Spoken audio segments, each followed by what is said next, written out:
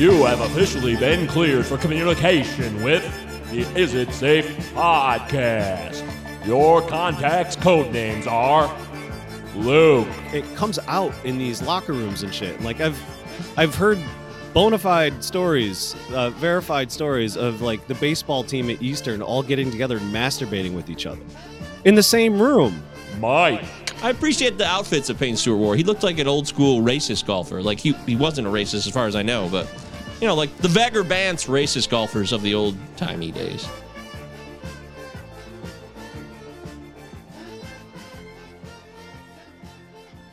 The Is It Safe talk show lives. We're still here. Getting back in the saddle. We make a lot of mistakes. We're human beings. Me and Lucas trying to do our best here for you. You know, he's a new daddy and I'm a fool. So when you put those two things together, you know, you get inconsistency. But we're not giving up. We are here. And we want to thank you guys for emailing and sticking with us. Never say die, right, Luke? Never say die. Oh my God, this intro's way too long. Jeez. Get to the fucking point. There it is. Okay. Anyways, yeah, we're back in the saddle again here.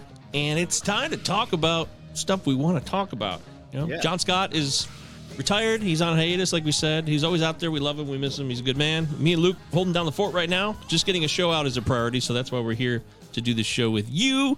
And we're going to cover your emails and as much as we can here over the next 45 minutes to an hour. Yeah, man. Well said. And since you are a new daddy, it just reminded me of that. You remember watching The Whitest Kids You Know? They were a sketch group. Yes, I do. It's a vague memory though at this point. Yeah, there was hit and miss. There was a few I remember, some skits that were really funny. Others were whatever, just kind of okay. That was somewhat funny, kind of like the end of an SNL show. You know, a lot of them, the later parts that everyone doesn't give a shit about because they're sleeping or they're shit-faced, hanging out with their friends. But this was a good one. I always remember this song.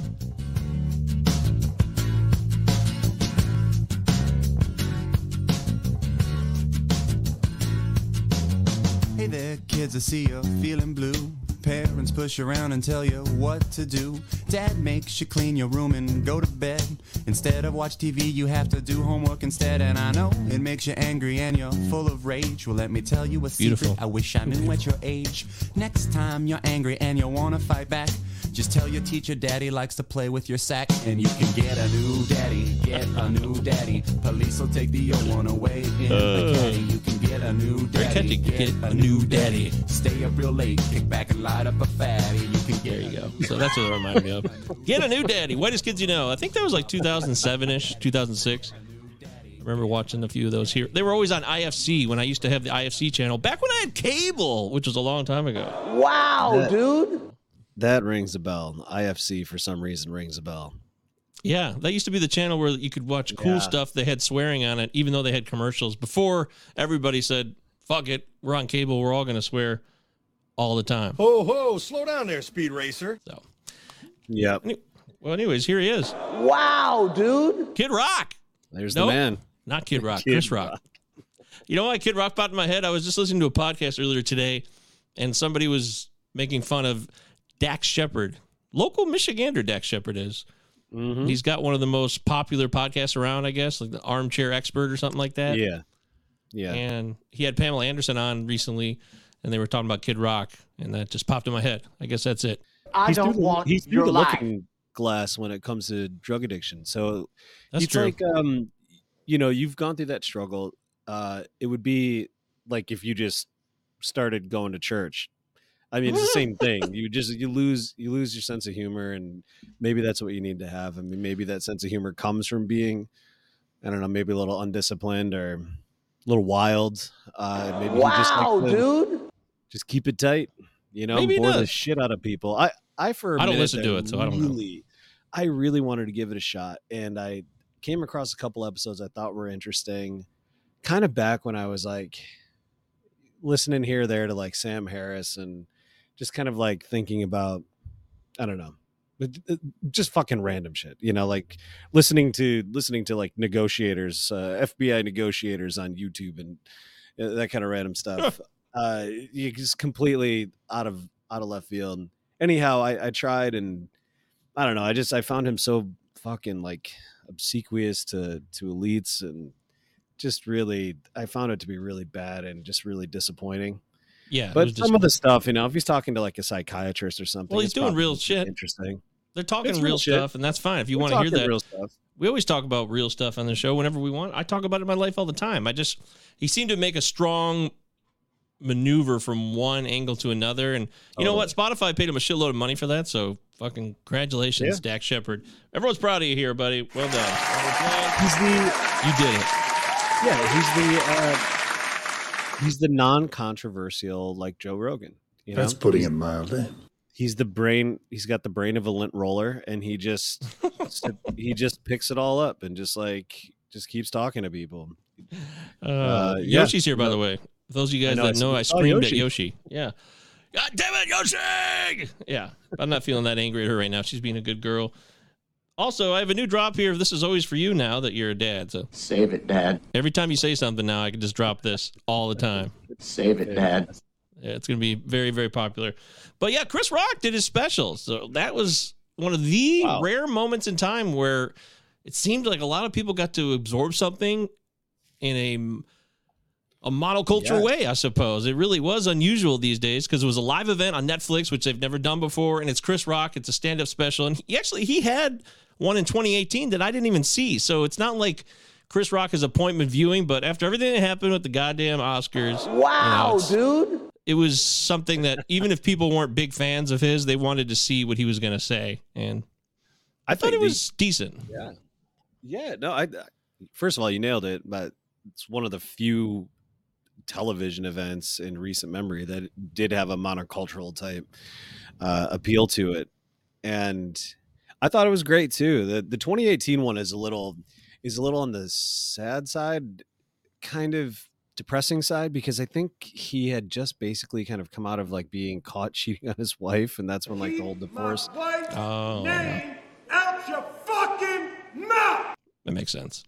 But so that one was kind of a bummer. This one I thought was very close to getting back to real form. I could take or leave like a few segments in the stand-up, but me too. I didn't think it wasn't like nonstop. There was some lulls. The trans stuff, not that it's trans. It wasn't funny. It wasn't like fucking hearing about it. Yeah. It was like, why even approach it if you didn't have anything funny to say? It was just kind of pointless. And it didn't make a lot of sense to me, actually. It wasn't because I was offended or anything like that. I just thought it was shitty. It wasn't entertaining, and it didn't make me laugh. It was completely inoffensive and very bog standard, right down the middle, like observation. That it's like, why even bother, dude? Like, why even bother?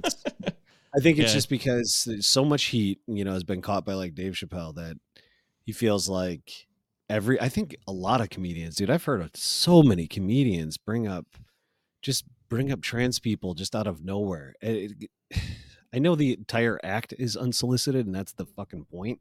You go to hear what these people like are going to say, but I hear so many comedians just bring it up to get people on the edge of their seat or get you a little uncomfortable, and there's never a payoff one way or the other. It's never like super horrible, and it's never super funny. It's always just fucking boring. Yeah, I'm not sure. Just leave it off the fucking they're only bringing it up to be to like create that relationship in your head because I've heard this stuff before. Well, he might have thought it was funny stuff. I mean, it's his shit. I'm sure he boys drag ass out there. He probably thought it was funny. It's his act. You had to do an hour, and he covered all kinds of topics. I thought the yoga pants thing was hilarious. And there was all kinds of bits that made me laugh. But I also found that the crowd didn't seem. I was kind of disappointed in the crowd. It seemed like the crowd sucked in a way for an event like that. It was not as engaged. I mean, I've seen a lot of comedy specials over my lifetime, and they don't all have to be like knee slapping, going ape shit, going crazy. Oh my God, it's the funniest thing I ever seen. It doesn't have to be like Def Jam comedy, but it was a little odd. Yeah. Not sure why. Yeah. No, I thought it was a little odd too. It just didn't have, it definitely didn't have, it doesn't have the vibe of, his earlier work. shit, Bring the Pain and Oh yeah. Back in Black. You know, obviously He's 56. He's older now. Yeah, you can't capture that kind of energy. But But he's okay, changed. You could tell he changed too. He's like he did some moments that not even funny, just like, oh, I understand. He talked about his daughter and how proud he was of her and all that. That's just not what he would do 20 years ago because he's older now. He's a father, I guess. That's what you do. But then again, and even and on top of that, he's now he's got an ex-wife. I have no problem with the wokeness. I have no problem with it at all. I'm all for social justice. I'm all for marginalized like he's people getting their qualifying. rights. The thing I have a problem with is the selective outrage. Everybody, you know what I'm talking about. One person does something, they get canceled. Somebody else does the exact same thing, nothing. You know what I'm talking about. You know, like the kind of people that play Michael Jackson songs but won't play R. Kelly. Yeah, there you go. So I mean, I've heard that joke from others too. Ooh. Some of it was it's not biting. You know, it wasn't like he was like stealing jokes, but I've heard very similar observations made. And I feel like dude. it's just kind of like the boomer sickness I was talking about before. I think this wokeness stuff has just spun these guys up into the same fucking cotton candy. they just can't stop thinking about it. They're so obsessed with it that the same observations keep popping out. I don't know if they're like consciously stealing or subconsciously stealing, or if they just all have a very a similar shared experience being in the positions that they are, like wealthy comedians, people who could get away with saying anything they fucking wanted 20 years ago, without question, are now all feeling the same exact type of social pressures, and I just don't think they're equipped for it. Most of the guys that are making these jokes and like really like committing to these bits, and I wouldn't say he wasn't like overly against the wokeness thing and all that. He was fine. He like that was as like mild as I've heard comedians about it, but like I've heard comedians waste like 30 minutes bitching about wokeness, and you know, I just don't think they're equipped for this. I don't think they were ready for this like time, and I don't think that they had the kind of political understanding or the socioeconomic understanding to begin with, or the kind of political, cultural, social understanding to begin with, in order to actually have that fight that battle out on stage. And so they all kind of just sound like they're whining. Well, I thought it was interesting because I wanted to see what he had to say about Will Smith. I admit it, I'm no above anybody else. I was curious. Well, of course, I wanted to hear it too. Sharp his shit would be about Will Smith, and it was all right. It was kind of funny, but I don't know. Even then, it was maybe the hype could never live up to it. There was so much to look forward to. He never said a word. He really didn't. He never said anything over a course of a whole year, which is really hard to do in today's culture with all the easy access. And obviously, he's Chris Rock. He can be on any medium he needs to be on any given moment, but he didn't. Yep. And he was proud of that too. I'm not a victim, and I'm not going on Gayle King to cry about it. And I think there's a fine line between people who exploit victimhood, but also talking about it with somebody privately or a professional. And I'm not sure what he was trying to say. Like, he might have his own therapist he talks to, but there is a fine line between the two. But it's not the job of people who are online or who have shows like us to say, this is what Chris Rock should have done, and here's A, B, and C of why he's privileged and out of touch. And the guy came from shit. Chris Rock had nothing. He talked about his mother and the black dentist, the white dentist thing, and I mean, he comes from a very poor area. Georgetown is not his mother going to the veterinarian. Yeah, because if you couldn't find a black dentist, you couldn't go to a white dentist. So the only other option was a vet. Yeah, he's privileged now, though. But that's lack of context. It just shows that people are in the moment and they're not looking at the entirety of his life, blah, blah, blah. He could be privileged. Yes, he's rich. I get it. Well, he's insanely privileged now. But what was I haven't heard any of like the feedback or kickback from this other than what I heard on like CBS in the morning. And all three of the fucking dingbats who host that show are like, they all agreed that he is still hurting. And it was fucking hive mind, man. It's like they couldn't just let it be like why can't it just be like a guy, this guy is gonna hate that other guy forever, like that seems, it's like healthy or not healthy, it's probably not that big of a part of his life now that he got some of that shit off his chest. I mean, comedy probably is his therapy. Maybe he could have made a comment about that. Yeah, who knows? And, and then kind of mitigated some of the, just some of the fucking echo chamber feedback that he got afterwards. But I haven't heard much of that feedback to begin with. I thought what he said was fantastic. I loved how he just, okay, nothing's going to meet the expectations, but my expectations were zero. I thought he wasn't going to mention it at all. And I didn't even tune in for that whatsoever. No way. I didn't follow the lead up to it or anything. No, okay. I mean, listen. I was certain he was going to say something. They made it that event for that, I thought. I didn't think he would make a lot of the whole special about it, but I certainly knew that he would have some comment. I don't fucking care what he told you, okay? I was very, very certain that would happen. But in the end, oh my God. I don't know. It was okay. Dude, it wasn't mind-blowing, but it was solid. He watches Emancipation just to see him get whipped. He goes, Yeah. hey, master, you missed a spot. He's so rageful now against Will Smith that he'll the most heinous shit. He's like, come on, more of it. Yeah. Honestly, I thought that's what made it so funny is he just like went fucking way over the line. He just went so far, and then he calls out Jada Pinkett Smith too, which I think is amazing because literally nobody will do it, especially mainstream media. Not even fucking comedians are doing it because everybody wants to be friends with Will Smith still and maybe Jada. But what he said is exactly true. She was having sex and having an affair with one of their kids' friends, and then had Will on her fucking show. Was it Red Table or something to like talk about it? I'm tired from fucking your wife. Yeah, it was entanglement. Entanglement was a word that she used too. So that was also, if you were in the know, which I wasn't. I found that out afterward when I looked it up. Again, he used the word entanglement when he mentioned it in his stand-up special. And I didn't realize that had significance because she had used it in one of her, and one-on-one with Will when they talked about her sucking on another man's dick, and he went on to a show to talk about it. Which, hey, kudos for him, man. He's a big enough man to talk about his wife cheating on him in front of an audience. Go for it. It's not everybody's bag, though. I'll tell you that. That's for sure. What I like about it probably most is, the conversation could have so much more nuance, and the idea that he called into question specific elements of Will Smith's masculinity. Obviously a large guy, in movies with his shirt off, very masculine, picking on a guy that's smaller than him. That's problem number one. Being fucking cucked by his wife, problem number two.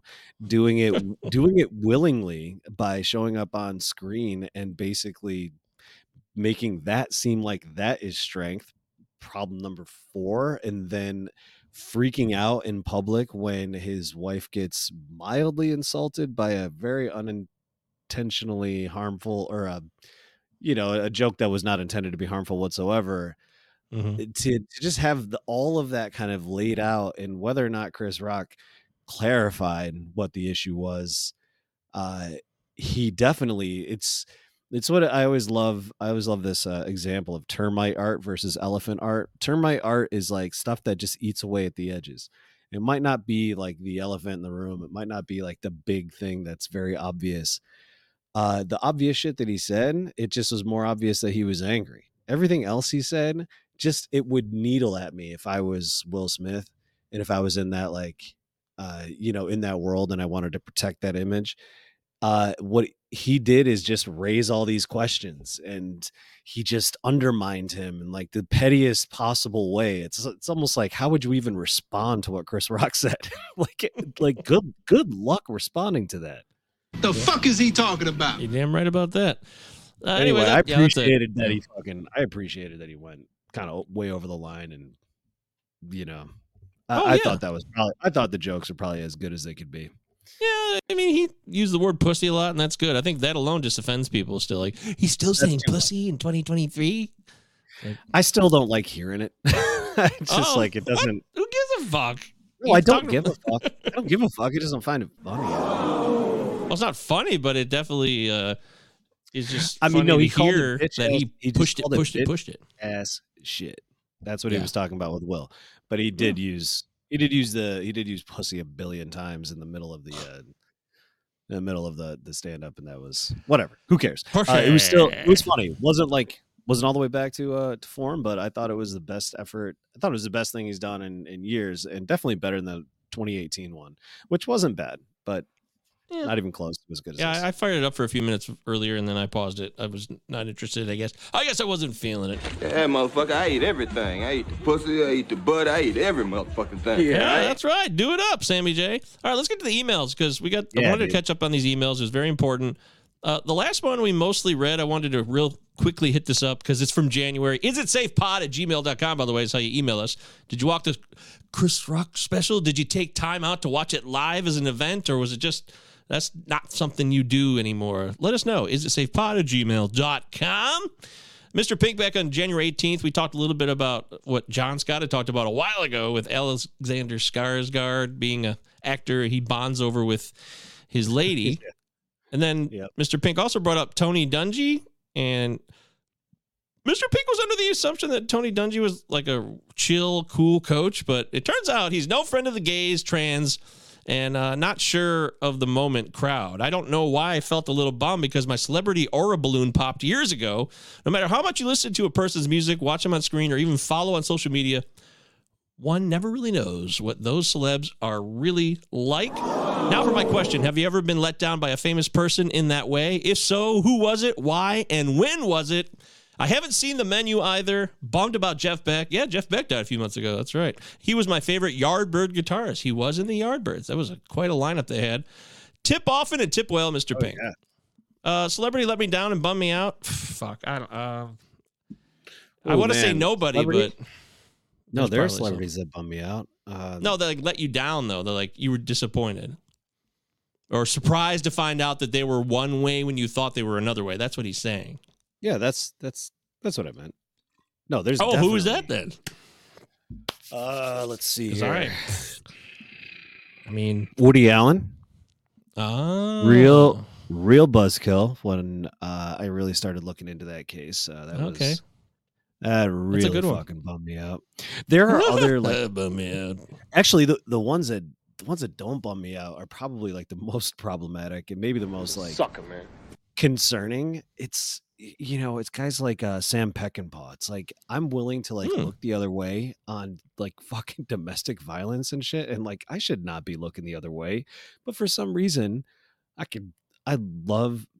I still love Sam Peckinpah, and I don't really even I can say I love Sam Peckinpah. He was an abusive alcoholic, but for some reason that's easier for me to. That's like an easier pill for me to swallow than what like Woody Allen did. I mean, they're both committing terrible acts, and one committed routine acts of drunken violence.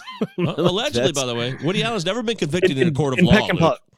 Peckinpah also allegedly, but he's dead. Dude. So yeah, he's dead now. So he's off this plane of existence. So he's. But there's like a whole bunch of that shit, and like you always want to believe that the people that create the kind of things that you love are good people, because I mean we all have that just prima facie experience with artwork, is that we identify with the artist, we identify with whatever created the art in the first place.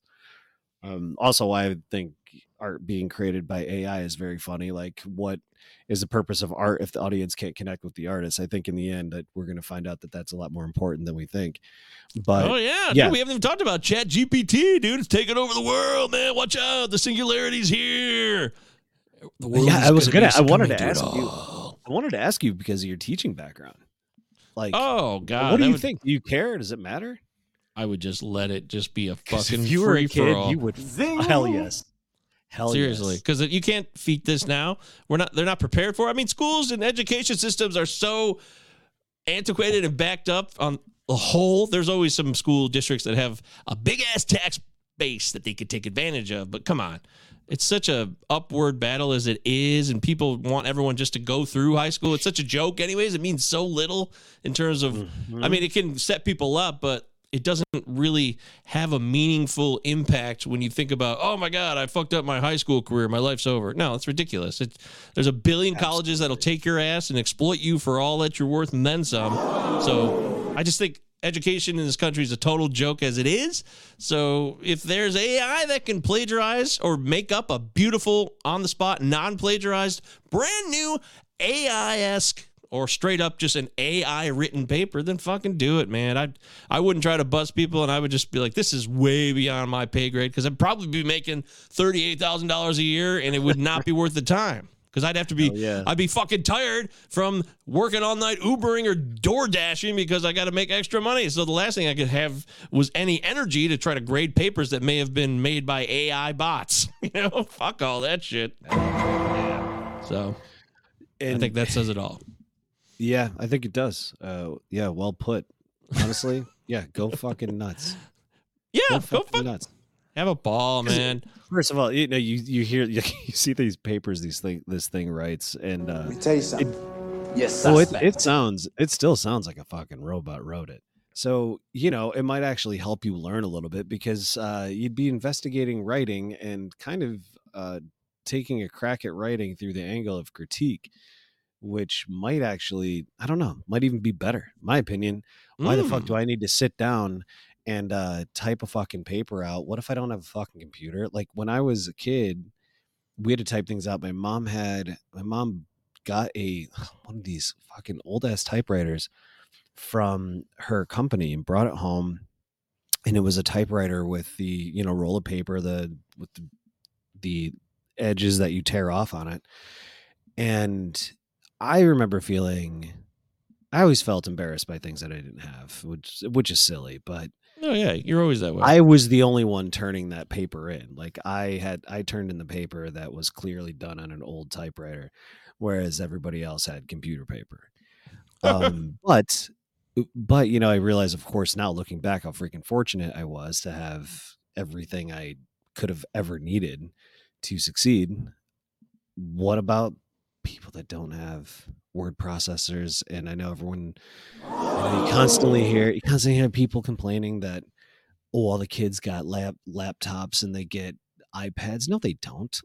They do not. Are you kidding me? Oh. What schools are they in? So anyhow, that's such a shame. That's a damn shame, man. I say go for it, but like all technology and all great advantages, the advantage is going to go to the elite that have the fucking great computers, and they've got ways to use ChatGPT and other AI resources quicker, better, more efficiently, in a safer place. And, they don't have to worry about, the dog eating their homework, like for real. And that's a real shame when folks be throwing away a perfectly good white boy like that. Yeah. A lot of but I say go hog wild, just like you. Yeah. A lot of people be losing out there. We're going to see a lot of papers turned in. And it's going to be a real waste of some talent. A lot of good kids out there. It's a real tragedy. Goddamn shame. No, it's I would have hated to rob the world of my insights on fucking Stonehenge and the Komodo dragon when I was in 5th grade. Oh man, yeah, I was listening to another pod the other day too, and they're talking about the dumbest movies they ever saw in school, like in high school, like the most ridiculously pointless film that was ever shown. That somebody saw Waterworld and it's like, what was the point of Waterworld? What was the education? What class was that for? I don't know. Math class. I have no idea. It was for calculus. Yeah, that was for calculus. Science class? I don't know. It makes no sense. I was trying to think of that, and I'm sure we saw some stupid ass movies. There's probably movies with swearing in it, and someone who was teaching us, I'm sure, said, "I want you guys to be, able to show me you could be mature here, okay? There's some language in this." And I can't really remember a real doozy that stands out, though. I just can't. I can tell you the best one I ever saw in class, and that was, is it Cooley? I always want to say Coulier. It's not Coulier. Cooley, Mrs. right? Cooley, yeah. Mr. Shout out Mrs. Oh, Mr. Oh, he died, yes. Yeah. Sorry, rest in power, Mr. Cooley. Greg Cooley. Greg Cooley. Right now, someone's family members listening to this and they're crying because we just brought up their dead father or something. Sorry about that. I mean, didn't he have one of the just greatest heads in the world? There's something about his head. It was like, right, but then he ended up having brain cancer. So then everyone was like, but no, it wasn't like that. But that's what people said, though, because it's like, oh, dude, he ended up having brain cancer. We all made these jokes about his head. Was there a correlation? Some people felt bad about it. Others were teenagers, and they took it even further. Let's be honest. A lot of me and other people probably took it even further because teenagers are the fucking worst. They don't know the line. That's the whole point. Like a guy like Josh Hader, who's a pitcher for the Brewers, or used to be a pitcher for the Brewers. He's a major league reliever, a really good reliever. And a couple years ago, somebody found his tweets when he was like 13 years old. And he was saying, he was using all these slurs. And oh boy, he's 14 years old. And when it comes to that type of shit, man, it's not about excusing racism. It's just excusing ignorance. Teenagers are morons. They don't know anything. They don't know anything about life. And shock value is all a teenager has sometimes. And so when you have the advent of technology, I'm going to be honest about myself. I'm sure I would have pushed the limits when I was a teenager. If I had Twitter when I was 13 years old, I would have said all kinds of stupid shit that would have got me in trouble because you're learning about the world and you're testing boundaries. And it's not about being a racist or a bigot or discriminatory. It's just about being an asshole. It really is. Absolutely. And you're going to say the harshest thing you can. Exactly. That's always the case. I saw that happen if you're a million in the middle times of a in fight, real life. Right. Oh my God. Oh yeah. There'd be no boundaries. You wouldn't keep it private. It would be like a public Twitter feud. And I've seen people do this in real life. They went to town on each other verbally. So I can only imagine that shit would have happened online. I don't know why I brought that up. Point being is just teenagers are morons. So that's it. Yeah. No, teenagers are absolute. They're so dumb. Absolute. I was so dumb. I was an idiot. I was a moron. God. I was really smart as far as teenagers go, and I was a fucking idiot. You were. Yeah, I will give you that. Yeah, Luke was pretty smart. No, I was, put it this way. No, I was a good kid. I wasn't smart. Right. Well, he was a... Steve is smart. You were a mannered... You had good manners. You had good manners. You were smart, but you were crazy. So... You had good manners, dude. You were like head of the quiz bowl. Yeah, and I had good manners. So I have a very high sperm count. It's record setting. Yeah. All right, we got to get these emails in before it's over, or else I'll never forget myself. All right, so the next one, this is from Mr. Pink, late January. Sorry, that was the movie. That was the best movie I saw in school, middle school. Last of the Mohicans. We had to get permission slip signed, or high school. Oh.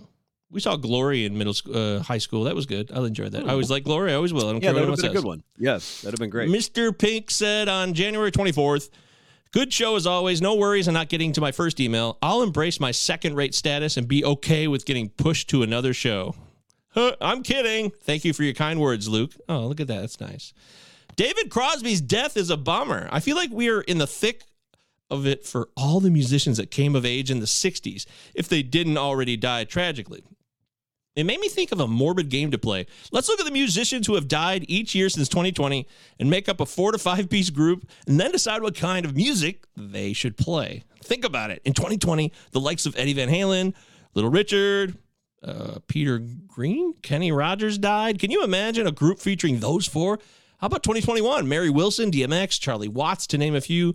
What if you took some notable 2022 deaths like Meatloaf, Coolio, Olivia Newton-John, Loretta Lynn, Jerry Lee Lewis, who married his cousin, and imagine them playing prog rock or some shit like that. I don't know. Seems like a morbid yet fun game to play. Sounds like some exciting stuff happening in your personal lives. Thanks for putting out a great show and entertaining my house arrest ass. It helps pass the time between wank sessions. Keep it lubed, Mr. Pink. Oh, great. Mr. Pink, we love you, man. We're here to give you some entertainment, some food for thought, things to think about. Yeah, keep it while you're on house arrest. I like that. By the way, did you recognize half of those names I read off of those dead musicians, Luke? Me, sadly, no. I mean, well, more than half, but... Oh, wow. No, you know Kenny Rogers. That's true. You know DMX. No, you know of Little course. Richard. I know most. I don't know Peter Green. Who's Mary Wilson? I don't know Mary Wilson. No, I don't know. I don't know Mary Wilson. I was going to say Wilson Phillips. I knew exactly that's exactly what you were going to say. I think Mary Wilson, off the top of my head, is one of the Supremes. I'll double check that, but I believe she was one of Diana Ross's compatriots, pals, buddies. I felt bad for a second there, thinking, yeah, this is definitely more for John Scott than it is for me. I can't service this question in between wanks. Yeah, that's okay. Watch those wank sessions. Take care of yourself. Yes, she was a member of the Supremes. All right, next one. We're going to February finally, February 1st. So we're almost catching up here. This is from Danny B. We love Danny Bennett. Is it safe? Talk show squadron. Oh, we're a squadron now. That's cool. There's only 2 of us, though. I don't know if we could be a squadron right now. What was the worst moment of your life? Was it helpful? Ultimately, later squids, Danny Bennett. Holy shit. The worst moment of our lives. Damn, son. I think we should think about that one so we could answer it next week. Oof. Well, there could be a lot of thought we're just going talking into it. I feel like looking at just, I don't know, go by instinct right now. I guess it depends on something that happened like to you, like, or something that you did that was just fucking horrible that, maybe it led to things that happened to you. That's awful. Well, but he didn't put maybe any there's a whole qualifiers on it. chain. He just said the worst moment of your life. Yeah. So you can paint it any way you want to. Worst moment of my life? I think it's because I think the worst moment of my life is, I just put in too much effort at work and I work too hard. That's like the worst thing about me. Yeah. I don't think that's what he's looking for, but we'll for me, accept that answer for now. So that's putting it mildly. All right, fuck, I don't know. It's still Liberty passing away. That just did so much violence to my life. And honestly, it did not help me. Ultimately, I think back. I still don't know what a nervous breakdown is defined as. I have tried to research it. It could be bullshit. It's not a real thing. It's just like a thing that. Just a thing, right? They can't label it, dude. They call it that. But you read it. You read it all the time in biographies, autobiographies. You read it in biographies a lot, especially historical biographies. And one of the famous ones is John Stuart Mill. At the age of 19, he had a quote unquote nervous breakdown because his parents were, his dad drove him so hard towards excellence, just absolute workaholic, turned his kid into a stressed out 19-year-old kid. And like we were just talking about, teenagers are supposed to be allowed to be idiots. And he didn't get a chance to be an idiot. And he had a quote unquote nervous breakdown. I always wondered, it might not be a real thing, might not be a real diagnosis, might actually have real definition, but maybe there are contours of behavior or something that is similar betwixt all the people that have gone through something like this. That type of, I guess it's more generally referred to now as just PTSD, some kind of post-traumatic stress. And maybe Absolutely. It doesn't, well, that's, yeah. It just kind of manifests in a bunch of ways in which it fucks up your life. There's more specifiers, yeah, and it can be attached to things that are directly related to your personal experience, or can be tertiary or secondary experiences too. And there's a lot of other factors that go with that. So really, you want to know the definition of a nervous breakdown? It's just, this is it. This is the audio version of a nervous breakdown.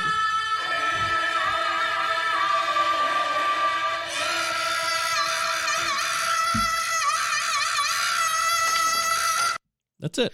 That's what it is. Okay. Also, I love that, but I can't believe you did not play the Godfrey drop on that one.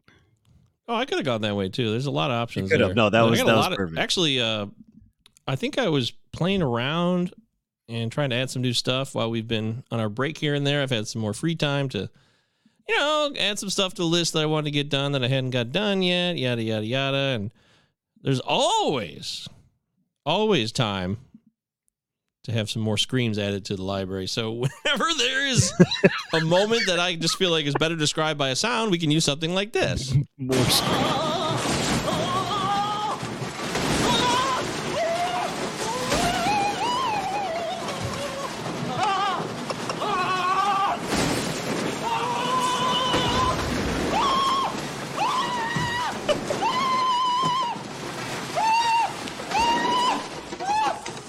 Oh, thanks, Marv. See? That's Marv having a nervous breakdown.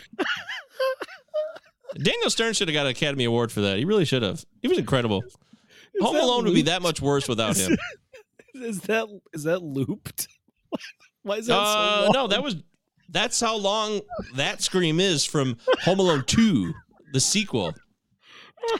when he grabs the faucet handles and they have electrical current running through them, and he gets fried for like 30 seconds of screaming. So this one's much shorter. It's funnier. Yeah, that's from the first one. That's shorter. So he extendo screened for the sequel. They're like, hey, Dan, we got you for the sequel here. We paid you a lot of money to come back for this sequel here. We're going to need you to give twice the amount of scream that you gave us in the first movie. So, Danny, anytime people you love die, that's the worst moment of your life. I mean, you think about personal moments that didn't go your way. If you didn't get a job, I guess that would have bummed some people out. If it was a career-defining moment that you worked for decades, like you wanted to be, I don't know, first chair in the London Symphony Orchestra and you didn't make it, that could stick with somebody forever. That might have been the worst day of someone's life, but that's what I would call moral relativity, though. I would just go fuck off if that's the worst moment of your life is fucking sweet, dude. Your life is sweet. Yeah, that's not terrible. When friends die, loved ones die. I lost first chair. Tough, I had to get second chair. What a bummer. Let's read Brian's email. Brian, we haven't had an email from you in a long time, dude. So I'm so glad. Danny, I'm going to elaborate on that one more next week, too. I promise. So don't think I'm blowing you off, Danny. I love you, bud. Oh, yeah. But yeah, Danny, I'm a neurotic. Wow. I'm a neurotic nutbag, so I'll have like 10 more examples. I'm not arguing that with you. Brian says, hello, Safe Pod talk show team. Currently looking to buy a house. Oh, Brian, you going to become a first-time home buyer? You're going to make me the last person in our entire friend group to not own a home? Is that going to happen, Brian? You going to do that to me? It's well-deserved. You deserve a home. So currently looking to buy a house, and to my surprise, the Berkeley house is on the market on Zillow.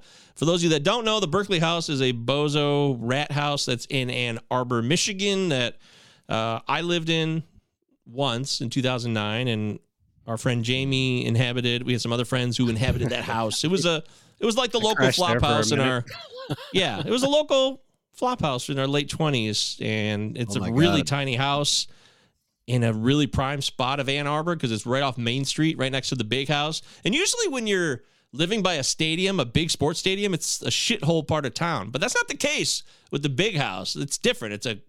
It's Ann Arbor, and it's Michigan's campus, and there's a lot of residential homes that surround it. It's unusual. It's not like... That's got to be something. That has to have something to do with like the real estate code or something. Because why is that this... It's the case everywhere. You're 100% right. Almost everywhere you go, next to a stadium, it's fucking squalor. Oh, except the one in Maryland. This is the place you want to live. Yeah, it is a great place you want to live. College, especially if you're in college. Like if you can afford to like bunk up with like fucking. Not really though. It's mostly families in that neighborhood. They were the exception. Yeah. We were the exception. The mayor, we used to call him the mayor because his house looks so majestic and. So, I don't know, 1950s Levittown-esque. And then, the mayor, here he is. Everyone report to the mayor. Straight up Craftsman style, yeah, but it was large because he had an addition. He had like an addition put on it. Yeah, it was. We always called him. I never saw the guy. I always wondered what he looked like and who he was, but maybe I I'm thinking of somebody different then. Yep, no, you're thinking of the right one. Oh, the addition's next door. I know you're talking about, yeah. It's not your house. It's my house. Anyways... It's a great place to live, and that stadium that I saw in Maryland, which was used to be known as the Washington Redskins, now it's the Washington football team because they finally got it right after only 80 years, but it is in a strange part of Maryland. It's in southwest Maryland, just outside of D.C., like just east of Washington, D.C., and it's in the middle of nowhere. And the only thing that are around this stadium, it used to be called FedEx Field. I don't know what they call it now because these corporations come in with their naming rights. They come and go like hotcakes. You never know what the hell a stadium is going to be called next. But it was just surrounded by condos, like upscale, upper condos and giant complexes of condos. It was so bizarre. There's nothing else around it. And you have an NFL team there. Sterile. It was really weird. Really weird. Yeah. It looks sterile, right? It doesn't look like a fun place to hang out. It's not like See, the beauty of the neighborhood around the big house in Ann Arbor is that it legitimately feels like you're just tailgating everywhere. Like everybody's there to tailgate. It feels very cozy in that way. That's putting it mildly. as insanely elitist as that area is, and as much as it is exclusionary, and it's all white, of course, and all that, except for the athletes. Very classic. It feels like you're going to your uncle's house to, like, you know, you're playing cornhole. Everyone's got kegs out. It feels like a place you can legitimately just hang out, have fun, like relax and whatever, and then get psychotic. Get psychotic as the sports go on. But you go to a place like you were talking about with like the condos and shit, and it feels like you cannot, like, you don't even really want to be on the street. I mean, it's so cold and sterile and clean, and the lines are straight, and nothing feels. You just can't feel comfortable. I guess I can't feel comfortable around even those structures. Like, I hate like new buildings. I hate like hospitals and shit like that. Yeah, it's some like people that. love that shit. Oh, I don't know who you people are. New apartments. Think about it like a new apartment building. Anyway. Oh man, new apartment buildings are my least favorite. Elevators. Yeah, you've said that many times. That's true. Yep. The one I lived in 2009, it was very white, walled, awful, very sterile. Just nothing, no character to it at all. It was just like, it's fine. You know, it's fine. It's a place to live. It's a domicile, and got the job done. So. Domicile. It housed me, you, and Guile for a few weeks of fun. We had a good time there. So you can still have a laugh, even in a sterile, uptight, kind of blandish apartment. Totally true. But you're right. Yeah. So I think he should definitely buy it. I hope it's still on the market. And well, I he don't got know this why. wrong though.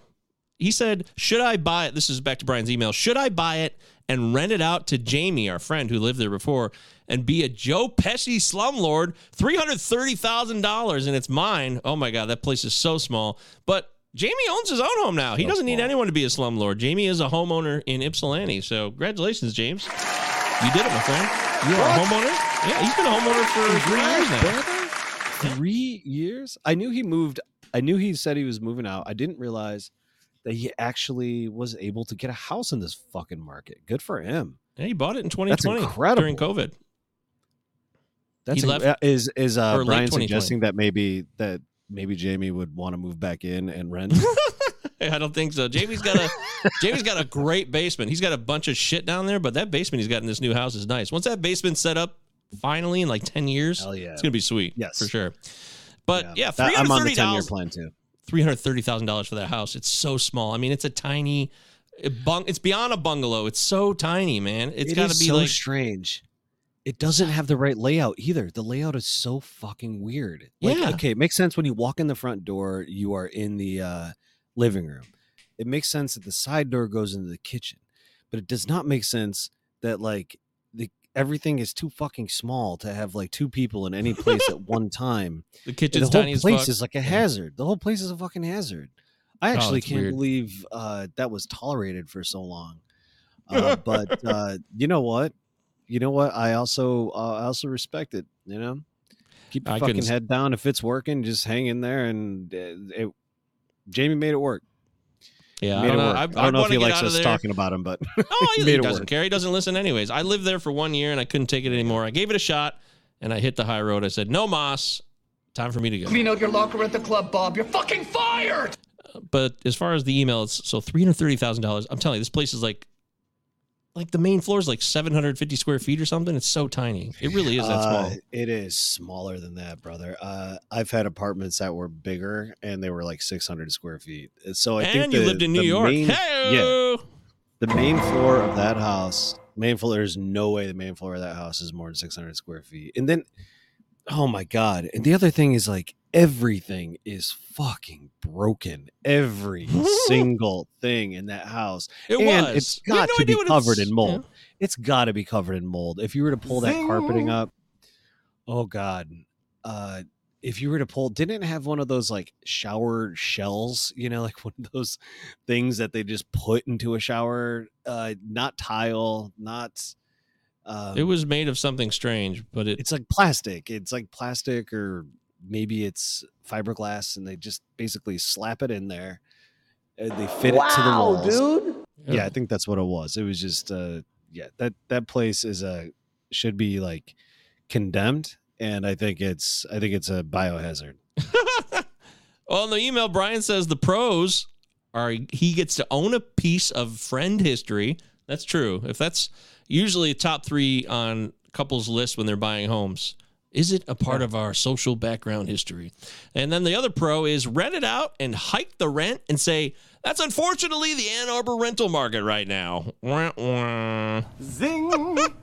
The cons are every home game I have to deal with my girlfriend's fastball heat of hate coming my way for putting us in that situation of not being mobile for 8+ hours on every other Saturday during football season. Brian, that is a fair point, and I don't know if I would want to be you. He's mixing situation. Metaphors, I feel like, because we're talking football and baseball at the same true. time. But what would you have? I'm just a little confused. Like a hard-charging linebacker or like a punishing pass rusher? Yeah. Would have been more appropriate? Yeah. Or like, I think he realizes that now as we're saying it. Like being spearheaded or whatever they call it. Speared. Yeah, speared. Yeah. No. Wait, is that what they call it? Spearing? Spearing? Isn't it spearing? I thought it was spearing, but now that we're saying it out loud, it just doesn't sound right. Yeah, roads. Fucking roads.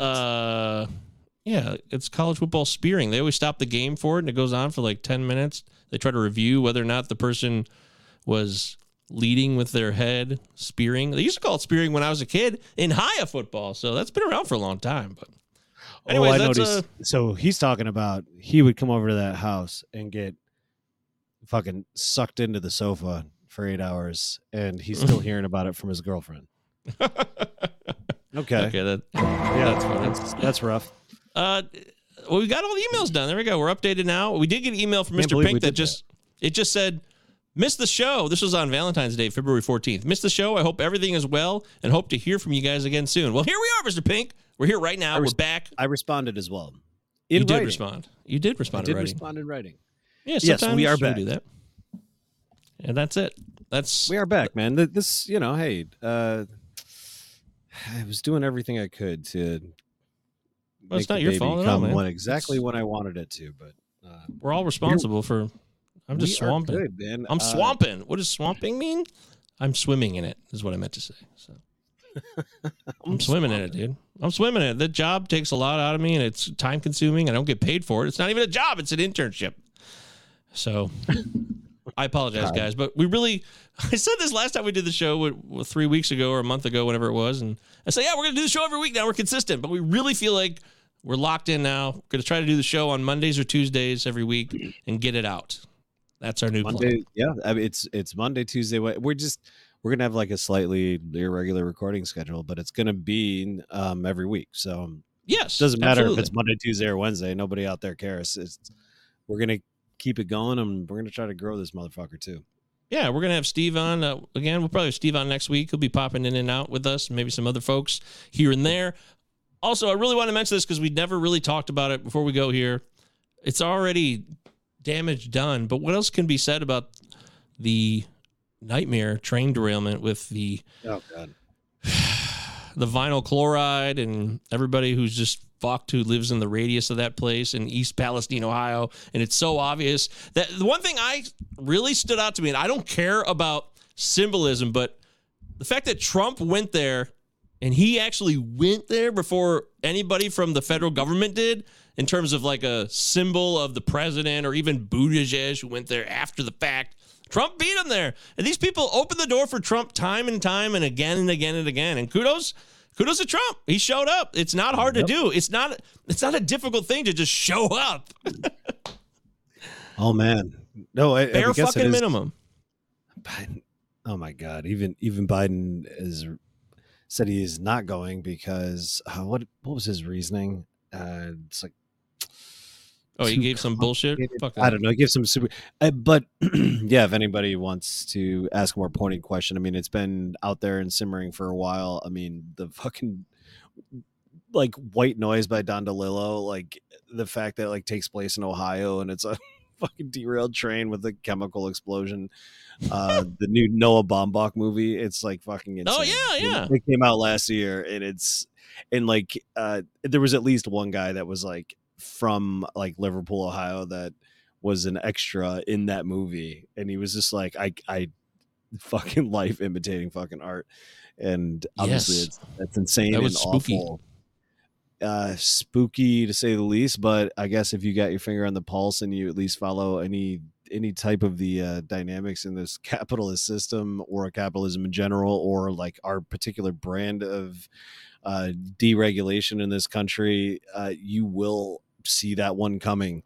That is going to be a chance that coincidence, two events are going to coincide like that. It's you might not be able to predict the exact year.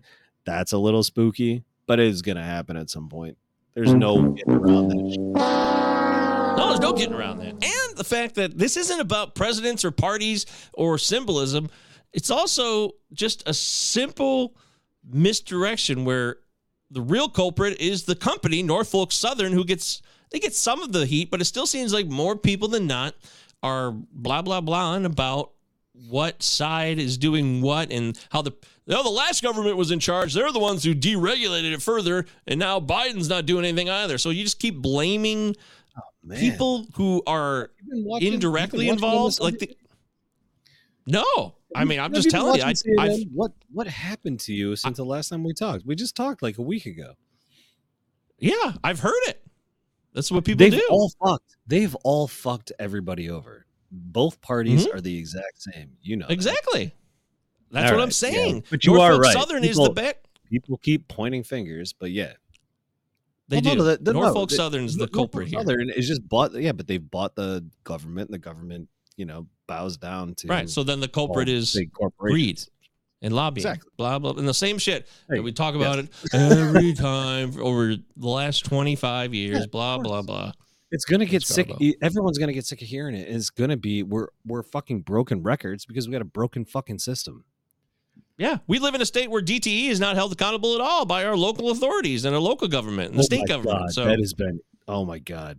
That's a huge one. And we'll talk about that next week too, because I want to talk more about that. $35 a month credit, or $35 as a here's credit $35 for not being in power for 4 days. Like 7 days. Some people were out for like 7. Oh yeah, Unbelievable. It's hell. It's total hell, Garbo. It's all trash. There's no hope for the future.